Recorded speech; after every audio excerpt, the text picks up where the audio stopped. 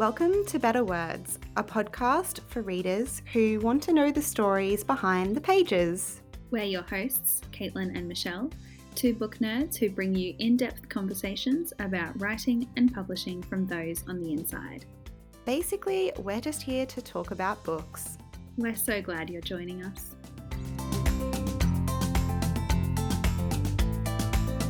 Hello, welcome to another episode of Better Words. I'm Caitlin. I feel like I never ever say that. No, I know, we never introduce ourselves. We never do. Michelle.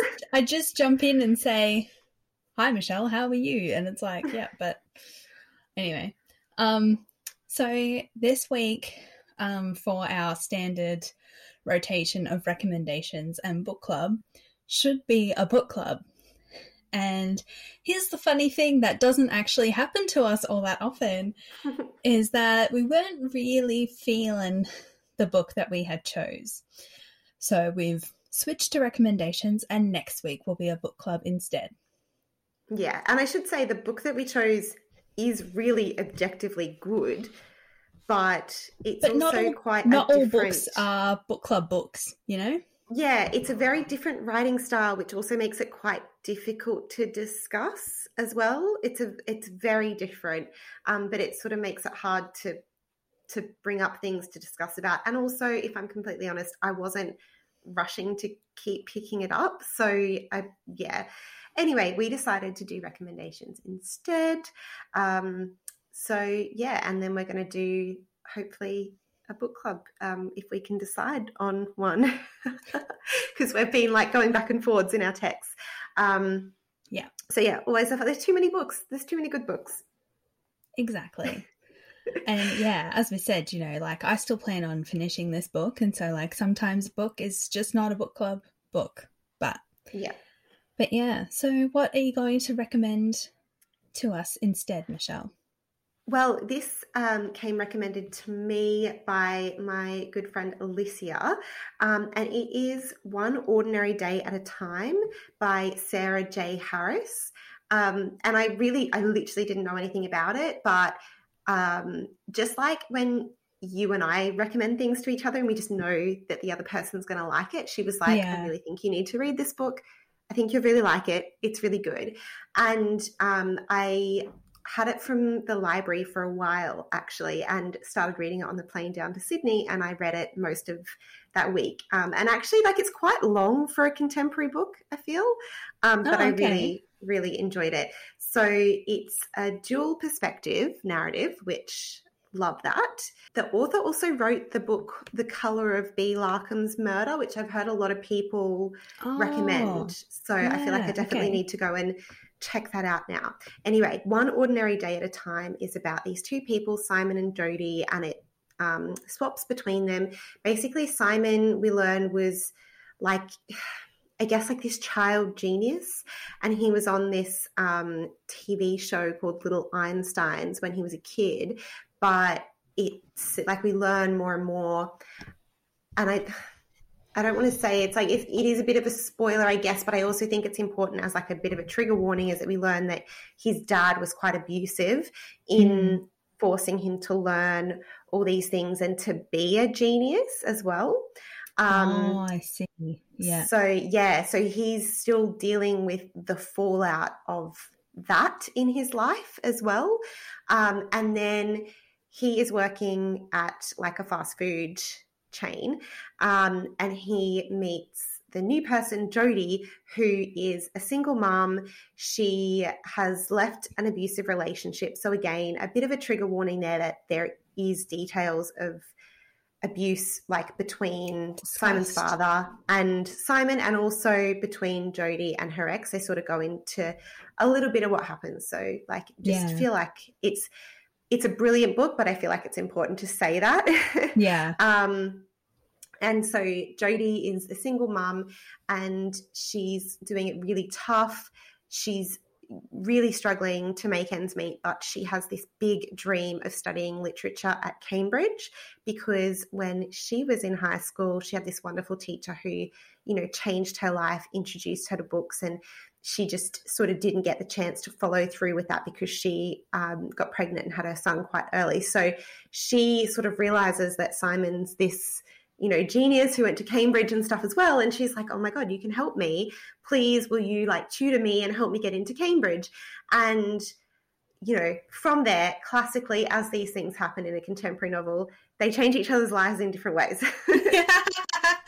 A classic, and so they change each other's lives story. Yeah, but it's not a romance, it's not a rom-com, it's much more just a character-driven book. Lovely. Yeah, but it's so funny. Like, I was sort of halfway through it and I'm like, wow, there is just so much more in this book than I sort of expected. And it's like, I feel like it's over 400 pages, which again, quite long for like, I feel like a contemporary novel. Yeah. When I tell you that premise, it doesn't seem like there would be that much, but yeah. I think that you need to read it. I think you'll enjoy it, even though it's not like a romance at all, but I know it's one that you'll probably enjoy as well. And it was just a lovely recommendation. And it was just funny because I had sort of been like, oh yeah, okay, I'll definitely keep an eye out for it. And then went to the library and literally saw it as a new book on the shelf. And I was like, okay, well, I have to get it now. It's a sign. Yeah.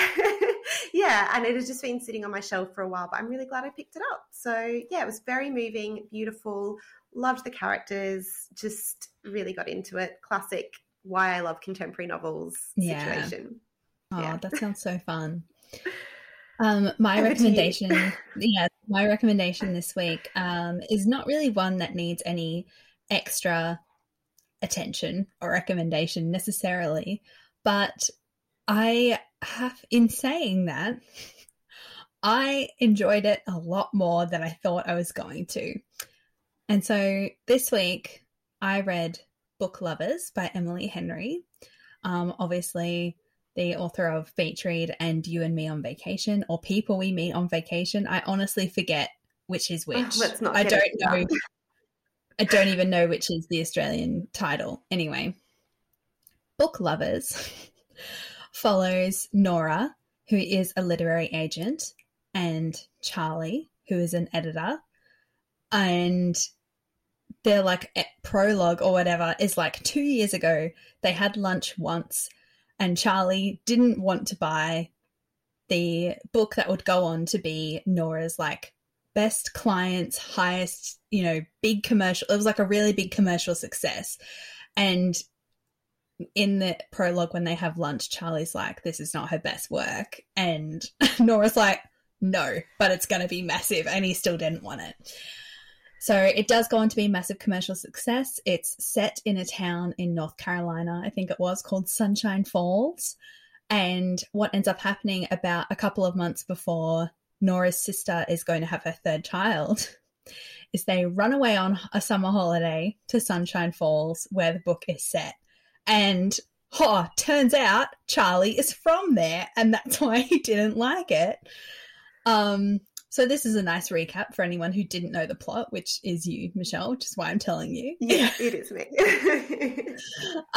So it really leans in to those classic rom-com romance novel, like Hallmark movie things, where it's like the Ice Queen girlfriend back home, Nora, the guy you think you will never end up with, the small town magic and charm, and, you know, and the like hot carpenter in the small town that you're like, oh my God, he'll change my life, I'll fall in love. And it's like, that's not real though. And like all of those things, it leans into all of the tropes and still kind of twists them in a way that, like, obviously it's predictable, but it's still really enjoyable. And I actually really quite liked the characters. And it doesn't end with them like, oh, we'll just stay in our small town forever, like, and abandon our big city jobs and dreams and everything like that. So, like, it doesn't have because, like, that's what I always think watching those movies and stuff. Hey, you're like, what about your job, though? Like, you're just going to move to the middle of nowhere? Yeah. Yeah. And like in the last 5 minutes, it's like you got promoted and you fell in love. So I don't know. It's not, to me at least, I didn't find any of that annoying. I thought it had a nice ending. It was really fun. So yeah, I actually enjoyed it a lot more than I thought I was going to. Because I know, Michelle, you didn't particularly love Beach Read, which I haven't read. And I didn't particularly love You and Me on Vacation because I found it like that predictable in an annoying way. I only didn't like it because, you know, the asexual in me just you're not a steamy romance person. It's boring. It's so boring. I don't care. It really it totally can be. And sometimes I'm like, yeah, like it is like, oh, we get it, you know. But yeah. But no, I thought this one was fun. It's just me, and you know, honestly, like it was like enough. Yeah. Realizing that about myself though made a lot more sense. I was like, oh, right, that's why I don't really find this interesting. Cool. Yeah. But I can totally see the appeal, and I can see why something super fun like that would be a great, like that's why she's so popular as well. So yeah, I know. Maybe I should give that one a go. I don't know. I would. The sex scene. There's like one, and it's like barely anything in my opinion. Okay, I don't know. Yeah. So and maybe there were just more in Beach Read. I don't know. Maybe. We'll see. Now I'm curious, and so now I think I might try and read Beach Read because I'm like, has she just gotten better? This is her third book now. So I'm just a big fan of the Mamma Mia, like ... like you know, it's because I don't care. Oh my god, I can just hear ... That's what they did in the olden days.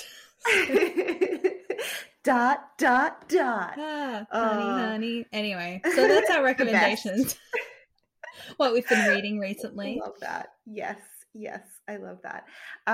Wonderful. Well, we hope you enjoy that, and please enjoy the interview as well. This particular book, as you will hear, is a little bit out of our comfort zone.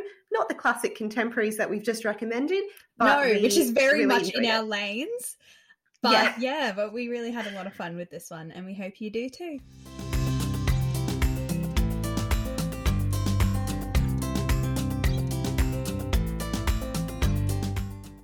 Our guest today is from Cape Town in South Africa and now lives on the west coast of Ireland. She's worked as an art museum guide, library assistant, theatre duty manager, and an actor in children's musicals. We love a musical, so we really love this. She has a PhD from the University of Cape Town, where she also taught for many years. She won the Caine Prize in 2006 and the Phillida Award in 2022. She writes short stories, young adult fantasy, and thrillers. Her YA debut, The Wren Hunt, was shortlisted for the Irish Book Awards, but today we are discussing her engrossing new novel, Blood to Poison. Welcome to Better Words, Mary Watson.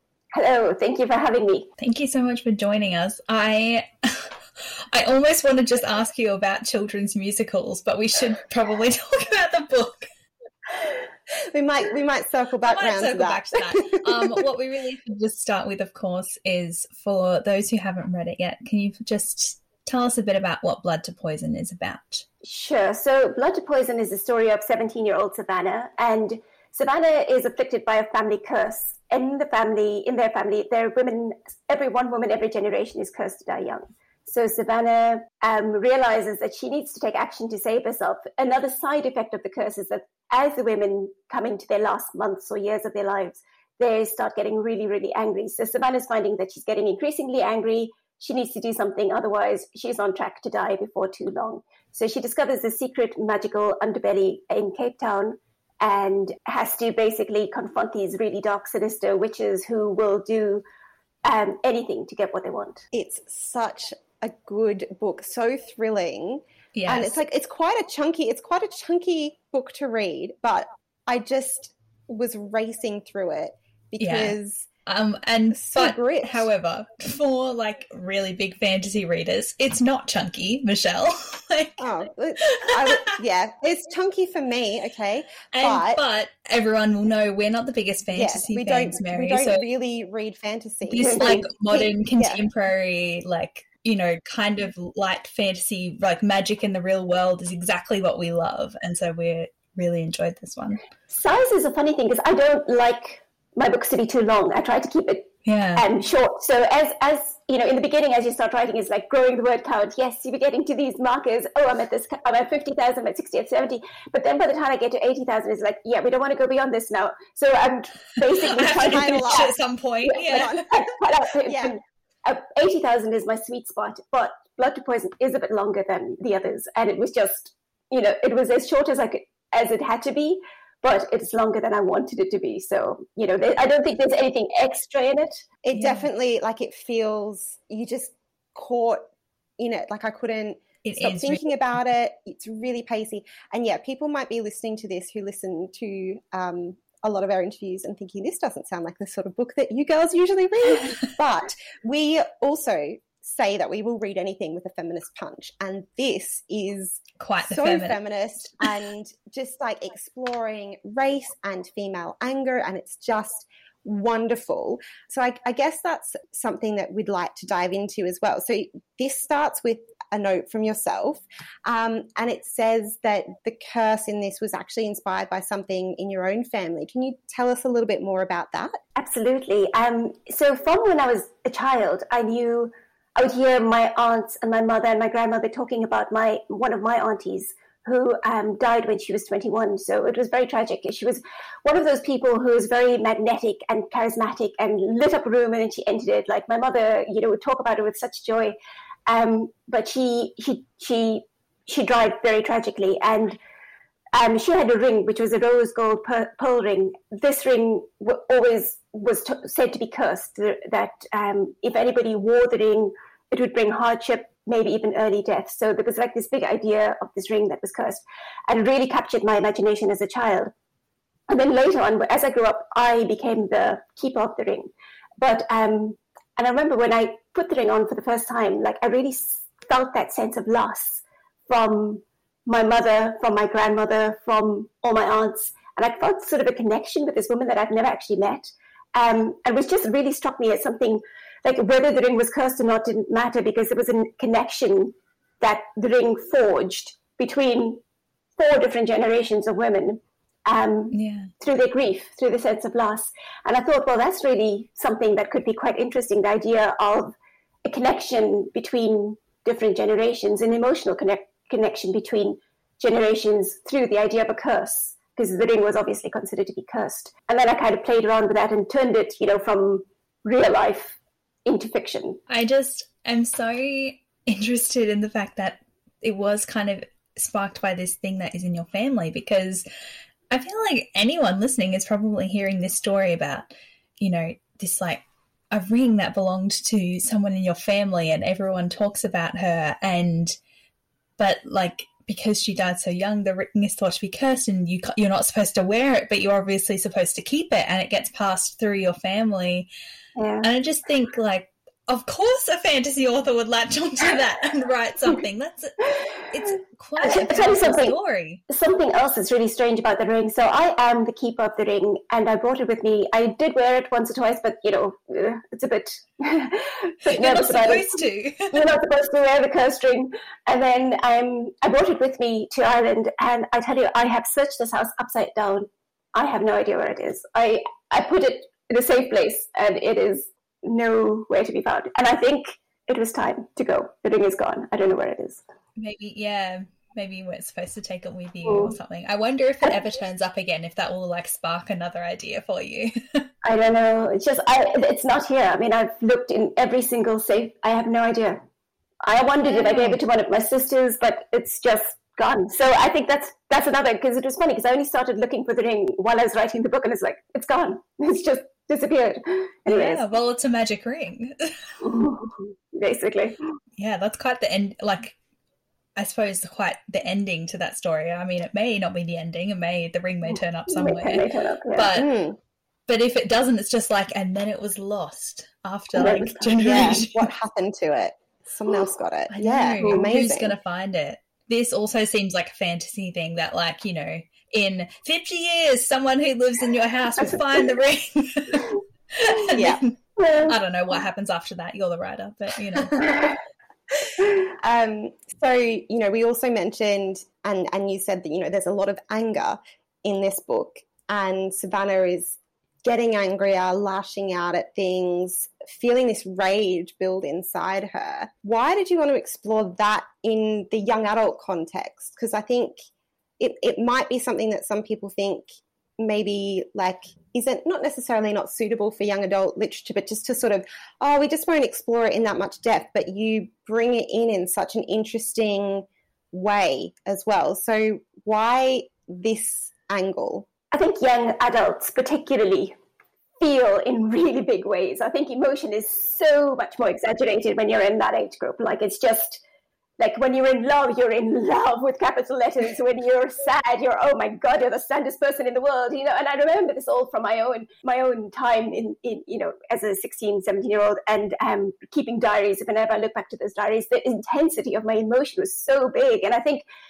the idea of anger in teenage years is also something that's related to pushing boundaries and testing and becoming independent and making that step from your childhood into your adulthood. And I think anger is an intrinsic part of that, because you've got to leave the old guard behind, and to push against the old guard, there's going to be conflict, there's going to be tension. You need to make your own way forward, and so there's going to be some conflict inevitably. And I think anger is an inevitable consequence of that. But I also think that in addition to that, the world has gone really bonkers in the last few years. I mean, I think like it's just been crazy. That's putting it lightly, yeah. Yeah. I found myself, when I was planning the book, I was just like simmering with rage. I just found myself so irritable and so easily incensed. And part of it was because of the world, and I was ingesting too much news about what this ridiculous politician said and what that person lied, and then became, you know, just all of this negativity was coming into my head and was making me really angry. And I think that anger is a sane response to an insane world. I think the world is not healthy. And I think that to be angry is probably not a bad thing. But then how do we use anger in a way that doesn't destroy us in the process, that doesn't burn everything down? Because anger is also destructive towards the person feeling the anger. So how do you use anger in a way that is possibly effective, helpful, that achieves something, but doesn't destroy you or other things in the process? Yeah, I think that's such an interesting point. And I actually think I felt a bit silly asking that question, because to me it's so obvious that you would explore that in young adult as well. Yeah, because I wrote the question, so I can say I felt silly. But like every generation has things that they're obviously angry about, and that the youths get like all riled up about and everything. But like at the moment, there's so much with like laws being overturned and no action on climate change and like all, you know, horrible things with like basic human rights and taking care of the environment, that young people seem to be particularly angry right now, which I just found interesting. They do seem to be taking action as well. Like I feel more than we did when we were that age. Like I think like Gen Z, like this new generation that's coming through, seem to be, you know, they're doing it in a different way, using TikTok or, you know, but you're seeing, I think we are seeing like more. I think certainly about like 10 years ago, like that. People our age were not as proactive as young people are now. Yeah, no, I think definitely like it's that, I find that so interesting, that use of anger. Yes, like you think about the climate change protests, Greta Thunberg, you know, anger is a part of all of that. Do you think too that I sometimes feel, I think I can get quite angry, but I've always felt quite ashamed of that. And do you think as women and as young girls, we are sort of conditioned in a way to feel a bit of shame around anger? Like it's seen as this negative emotion? Yes, I think anger is very often weaponized against women, especially when you add a race dimension to it, it becomes even more complicated because that is a trope in itself, the angry Black woman. So it is something that, it's funny because if a man gets angry, it is a very different most of the time it's seen as quite reasonable and something's like gone reasonable, wrong and it's justified. And justified, that's the word, that it's not questioned. In the same way that when women are angry, well, you're hysterical or you're aggressive or whatever. So there's definitely different ways. You're cursed. You're cursed. That was a funny thing, because as I was writing it, I was realizing, okay, so like we've got to make sure that you're separating this idea of anger as a sort of side effect of the curse and a girl who's cursed to be angry, because I didn't want that to be confused, because I didn't want there to be a sense of Savannah's anger being something that's artificial, that's just kind of brought on because of magic. But actually, it's not real. It's a real anger. It's a justified anger. And I think the magic kind of comes in because it allows her to connect to her ancestors' anger.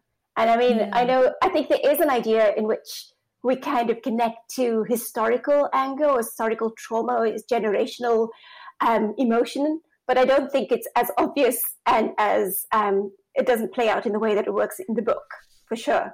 So I think in real life, that is a much more subtle thing. But in the book, I kind of use the magic to kind of make that connection really strong, like she is. She has a very strong connection to her enslaved ancestor, Hela, whose anger is basically the spark that sets off everything that happens in the book. And that was a really important connection for me to make. And you're right, because those connections, you do talk a little bit about this in the author's note, which is, I have flicked back and read that note like 3 times throughout reading the novel, because it is just such a wonderful, like, extra layer while reading this story. But obviously this is, and you talk about this in the note, as I said, a story about intergenerational trauma and anger and everything, obviously explored through magic. And I think the intergenerational trauma aspect of the story, it is so interesting to explore that in a fantasy world where it's like a curse that's passed down, because that's a thing that people, we know how that works, you know. It's like every man in the family is cursed, or every woman in the or every firstborn or whatever. Like, that's a thing that people know from stories, and they know how that works through generations, and then it gets passed down. And so I don't even really know what the question is, but I want you to talk a bit more about actually writing about this curse in Blood to Poison and how it relates to, like, how it's separate, I suppose, but also relates to the intergenerational trauma in their family. It sounds like then, like, yeah, you wanted to start off with something a little bit more lighthearted, and it became had to bring these, darker and deeper. Which is something that I wanted to ask about. Like, how did you balance that then? Yeah, well, it was hard. It took a lot of rewriting. Because I didn't want trauma to be kind of a fuel for a fun story. Like, it needed to be honest and needed to be responsible in how it dealt with that. And it also, I didn't want that to be kind of overshadowing the story either. So the story was Savannah's story. It was about Savannah lifting the curse.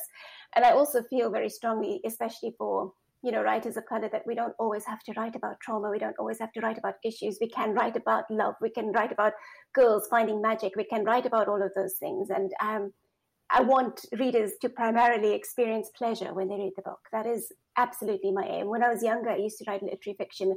It was all about ideas and about this image and that image. And that was what I enjoyed back then. But now my biggest takeaway is that I want readers to feel pleasure. I want them to feel. And that for me is the biggest single joy that I could get out of writing, is to make somebody feel something and enjoy it. So that is what I really wanted to achieve with the book fundamentally. But then also, whenever I'm writing things, I was saying to a friend the other day, I keep complicating it. I keep adding these things that complicate it.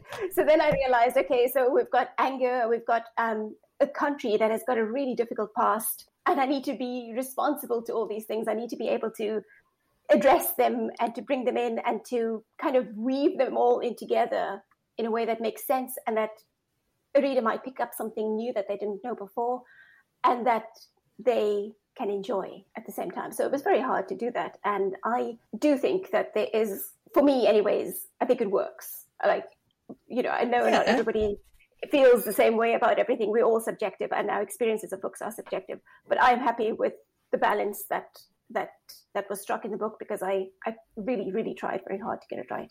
Yeah, no, it does sound hard. There's a lot going on, that's for sure. And I don't think that I've ever really read a book set in South Africa before, and that is 100% on me. I need to read more widely. But I think what's interesting too is that your previous 2 YA novels was much more focused on the Irish folklore and bringing in that mythology from where you live now. Was it quite fun to go back to the mythology and folklore that you grew up with in South Africa? Yeah, so this is an interesting question, because a lot of the sort of mythology in the book, the kind of the four sisters, all of that, that's all made up. Like that's not based on anything particular, but it was very much responding to a South African context. So I wanted the idea of the four sisters because it is such a diverse country with people from so many different backgrounds, and I kind of wanted that idea of the four sisters to be inclusive. So instead of having one sort of main witch figure who comes from one kind of background, I wanted all four to be included, but then also and all different and all different.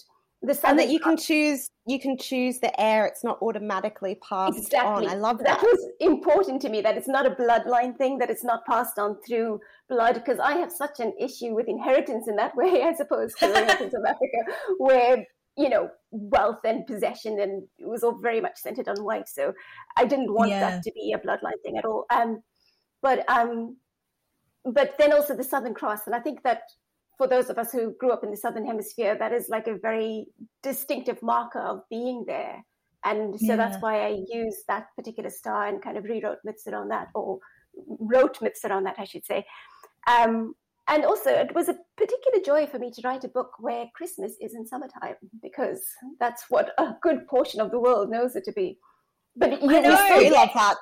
We still get the songs, I'm, dreaming of a white Christmas and, the snowman and all that. But it's like, God, tell us about it. Yep. Oh my God. I know. 100% understand this. Media Rant has been had on this podcast about that, because we have such a love for Australian young adult that is over that summer Christmas period. Love that, because it's so rarely explored. So like in like American and British, like all these things that's like summer romances and like the end of school's out for summer and everything, and it's like but in Australia you also have Christmas at that time, so like it's so much better, honestly. Like it makes perfect sense to me. Okay, so to get back to the book, did you go back to, like, what were some of the things that you grew up with then that sort of helped you write your own sort of that's what we're talking about. So there's kind of two levels of strange in the book. That's what I like to think of it as. So there's the kind of the level of the made up magic, the kind of the markets and the witches and the four sisters and the jackal, and all that's invented, and that's all made up, the made up magic, the made up strange of the world. But then there's the real strange of the world, which is kind of the real sense of magic that you do get when you're living in South Africa. And South Africa is an interesting place because there is very much a sense of magic jostling alongside of the real, and it works differently depending on where you're from and how you've been brought up. But there really is a sense of that. I remember when I was a lecturer in not at the University of Cape Town, I was working at a different university at this point, and a student came to me and said that he couldn't hand in his assignment because his mother had been cursed. I was like, yeah, okay, fine. Yeah, sorry, your mother's cursed. So yeah, of course we got hand in your assignment. So he missed his, and like that to me was a valid reason for an extension, because these things happen. But so there is very much a sense of real magic that kind of jostles alongside the reality in South Africa. So, and I try to draw in some of that, and a lot of that in my sort of upbringing would have been around ideas of curses. And Savannah sort of talks a little bit about the idea of a dukum, which is a sense of magic within the community that I would have been brought up in. And there's also kind of the superstitions, like my mother would have said to us, and this is in the book, like, if you come home after midnight, you've got to walk in backwards through the house so that the devils don't follow you inside. And so there was very much a sense of that. And also, I explained to you earlier that I was brought up with my grandmother, my mother, my aunts, who are all these very proper church-going ladies, telling us that, this ring is cursed. So there was that sense of magic was very much part of how I perceived the world from a very young age. I love your phrasing as well of the real strange and then the strange. Like the big strange. Yeah. I love all those little things that like the walking home backwards one. And there's one point, isn't it, where Savannah gets home and she's like, I didn't walk in backwards. Yes. It just makes me think that, like, white people and white Australia is just so we boring. have none of this. We have none of that. We have none of that. No, No, and Indigenous people have amazing stories, and I think and also myths and a everything. sense of sort of kind of magic, maybe not in the same way as in South Africa, but there's definitely those stories, the generational stories and stuff, and like white European and the connection to the people, land and just everything, so and white boring. people have none of it. I know. I was No. having this conversation with someone the other They day should be taught this about stuff in schools. just about Jewish traditions, like that even if you're not necessarily actively religious, there's still lots of Jewish traditions with holidays and food and everything. And I was like, even Catholicism doesn't have any of that. Like, if you decide you don't want to go to church anymore, that's kind of it. There's no like food. I still feel weird about eating fish on Good Friday though. Yeah, but that's just Catholic guilt. Like, that's all it leaves you. That's all Catholicism is. It's guilt. That's all it is. You need to move to Ireland then, because there is very much a sense of kind of Catholicism as a culture here. So like a lot of people that I know here wouldn't be necessarily practicing Catholics in terms of going to church every day, but they're kind of culturally Catholic. So the kids do the First Holy Communion, and there's these certain rites of passage. And it is fully like, because I'm actually not Catholic. I went to a Catholic school, so I kind of have a good grasp of how it all works. But my husband and my children are. So we kind of do all those things, but it is more of a cultural thing than a religious thing. So that's a good point, actually, is that there probably still is that element of, like you have a baptism or something like that, and then you do like reconciliation and First Communion and stuff while you're at school, and you're doing it with all your friends and everything, and then beyond that. But I guess I'm just jealous that Jews have so much, like, there's so much food, like specific food that they get to eat. I just want the food. The food, food is a whole other dimension, and I enjoyed including that in the book as well, sort of like making reference to the food, the kind of food that I would have grown up with. So there was definitely a lot of that thrown into the book as well. And the markets and that sort of atmosphere. I love that. Were you writing this book like over like pandemic and quarantine and everything? I assume you haven't been able to go back for some time. Well, it was such a tricky point, because I started writing. I wrote it in 2019, so I was going to go back in 2019, but then just for kind of logistic reasons, I couldn't make it back that year, and then I was going to go back like beginning of 2020. So I was planning the trip for March 2020. And we know what happened then. Yes. No, this isn't. So, yes, narrate a voiceover. And then. It did not happen. So basically, I ended up having to write it like from memory, from just YouTube videos. Like occasionally, it was like, okay, what does that look like again? Sort of like going back and just kind of checking things out. But I did go back. I went back last year in November. Oh, great. So there were a few things that I did change. It's like, okay, quickly, that I got wrong. I need to quickly just, so it had already been edited at that point, but there was room for me to make a few changes because of just realizing a few things, having been back to visit, that I could update it or make it a bit more accurate. But most things were actually fine. I've lived in the country for most of my life, so I do know it pretty well. Oh, good. Well, I'm glad you still got to go back before the book came out. It was magical going back. It was so good, because I literally went to a lot of the places in the book. So I went up to the old abandoned zoo, which is the most magical place. It's like right on the kind of back slopes of Devil's Peak, which is kind of part of the Table Mountain on the other side of Table Mountain. So it's like major, like in the very close to the city center, right there on the mountain. But nobody really seems to go there. And the day we went there, I went with my sister and her dogs. There was a homeless man who was sleeping in one of the cells.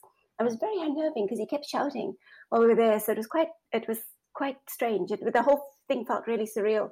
And I went to see the Iziko slave lodge. So I went into the slave lodge, and where they'd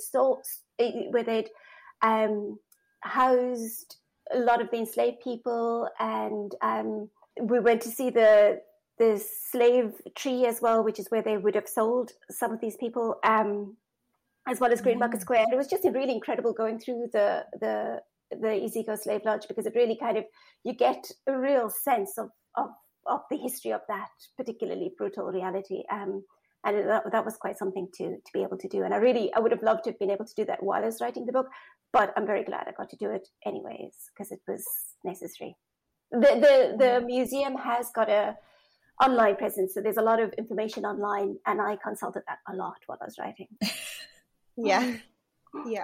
Good. I know I think people are probably always amazed how much research there is in writing, even like fiction.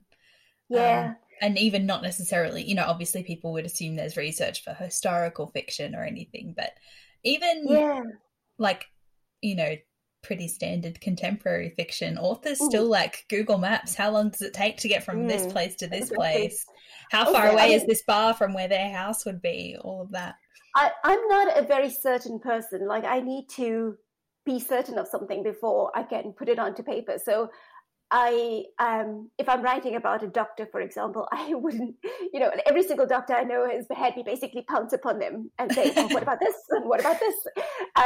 And, even like the burns in the book, I had, my sister-in-law who actually lives in New Zealand, who's a burn specialist there. And she talked me through the burns. And look, if I made mistakes and if I took liberties, that's obviously on me, but also bizarrely, while I was, in the book, one of the main characters has got a kind of burn scar on his shoulder, and in the book, one of the women plunges her hands into fire, and then somebody else gets their hands burnt.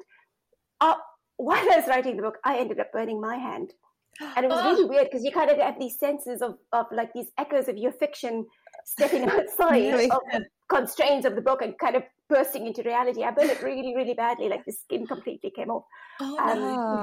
Yeah, so it was just really, oh my God, like, is this real? Is this fiction? I'm not quite sure. Have I cursed myself by writing? Yeah, like I was saying that. Oh my goodness. Wow.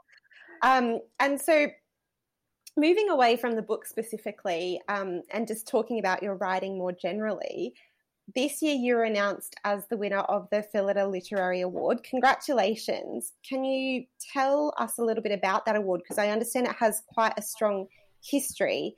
And I'd love to hear what that means to you. Yeah, I was absolutely delighted by that and totally surprised as well.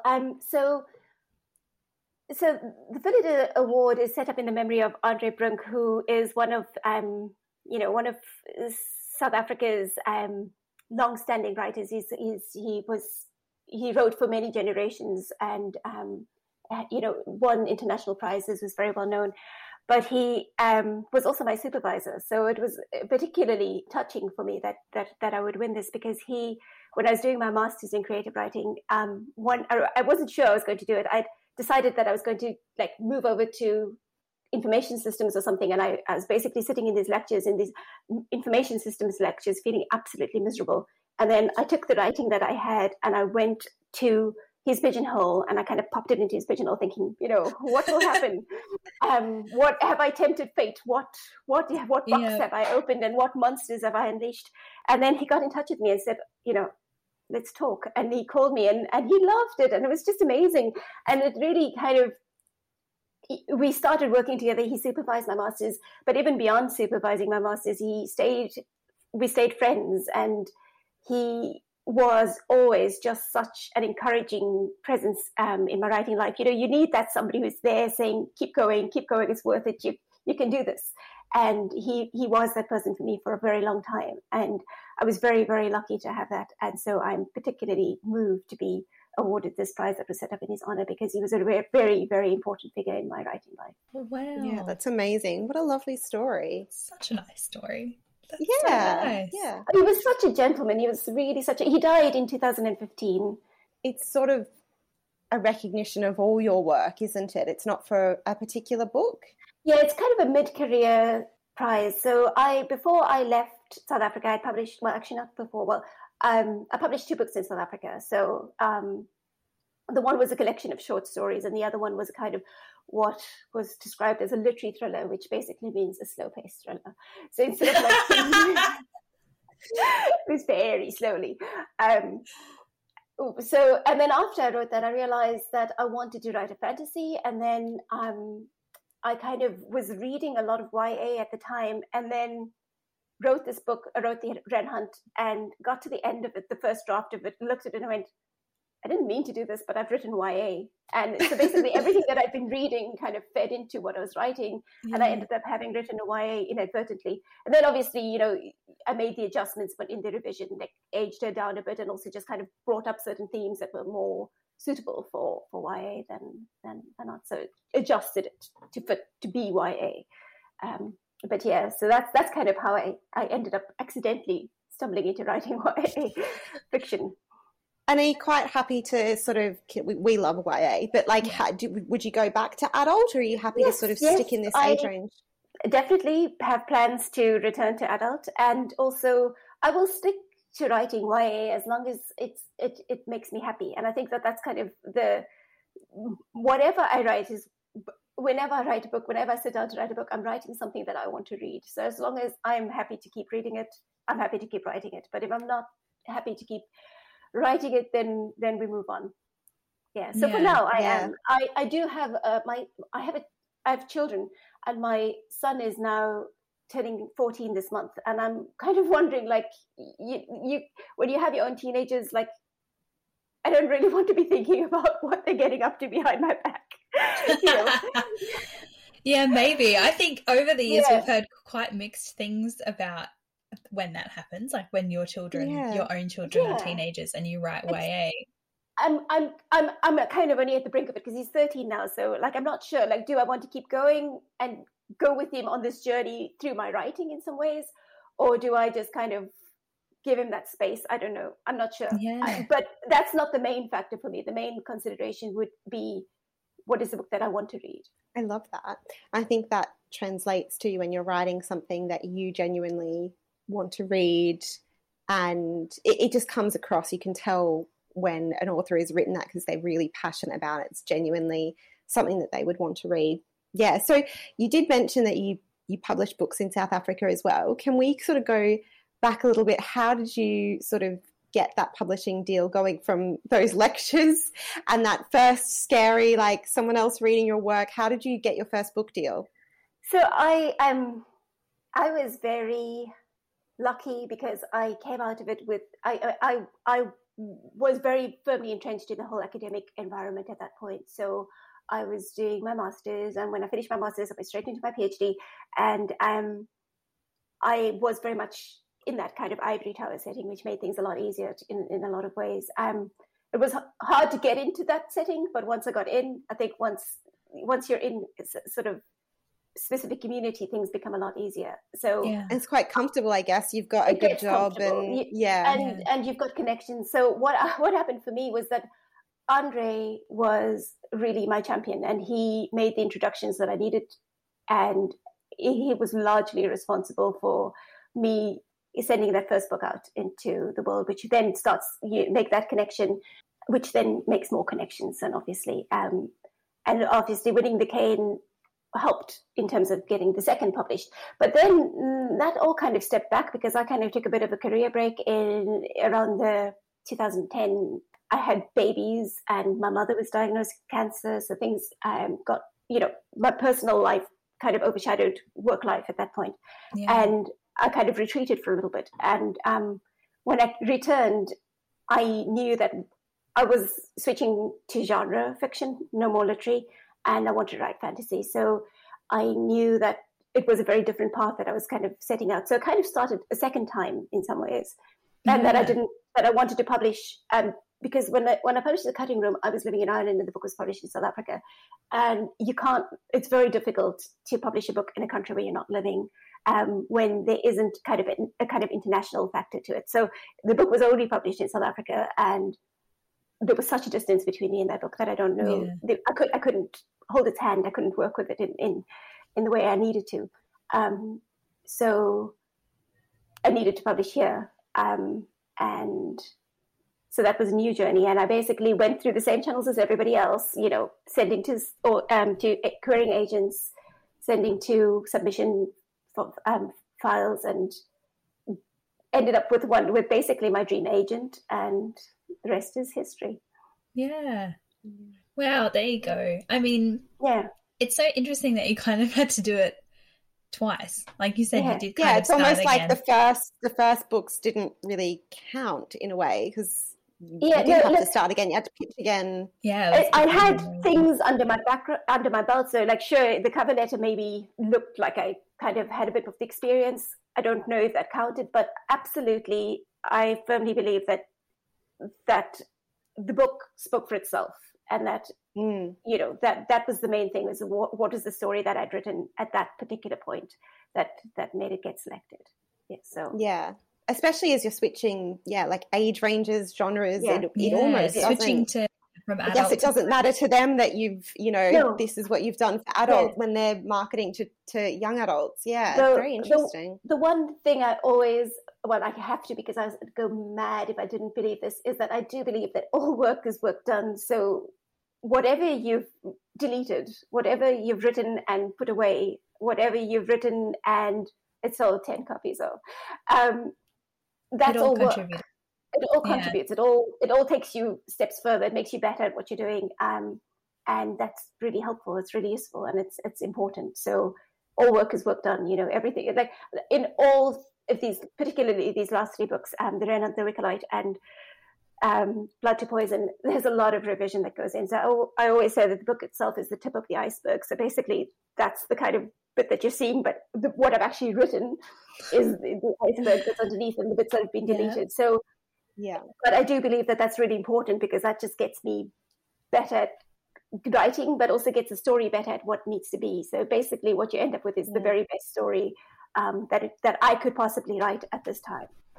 Yeah, absolutely. What totally advice agree. do you think you would give yourself pre-publication, either time, I suppose, like when you were trying again in Ireland or before your first works were published in South Africa? I think one of the things I've kind of been reflecting on a lot lately is the idea of writing and what happens when you make your art your career and how you manage that. And I think that is possibly an area that can get quite fraught, because if something is your career, you want to do well with it, you want to see achievement, you want to see progress, you want to reach goals. And like, I think when you have a career, there's a kind of way of talking about a career, which is always a kind of a progression. But then when you're talking about art, it's something else. It's about creation, and it's about finding the stories inside you. And then what happens when you're kind of putting these two things together? How do they fit together? I'm not entirely sure. Like, so there's these questions that I'm kind of asking myself. So I think for me, I noticed that it is really important to stay connected to that kind of true impulse of writing rather than the impulse of the career. So when I write, to stay connected to the art of creation rather than the end product that it's going to be when it gets released into the world. So like there's this kind of dialogue that goes on in my head around these things. And also just because as I get older in the world, like just what I consider to be important becomes more about what's internal and what's spiritual and what's good for my soul. And that's kind of what I want to emphasize, is what's good for me, what's good for my soul, not what's external. Wow, very well put. Great advice. Yeah. Yeah. We can all learn a lot from that. Thank you so much for joining us on Better Words today. We really appreciate it. Oh, it's been so lovely to meet you and chat with you guys. Really enjoyed it. Thank you. So where can people find and follow you online? I'm not very often on Twitter, but the handle literally is... every guest says this, so don't worry. People are there, but not all the time anymore. We're talking about what's good for the soul and what's external. Twitter is bad for my soul. Like when I go on it, I basically find myself doom scrolling Boris Johnson, and like that is not good for my soul. Yeah, so, never good.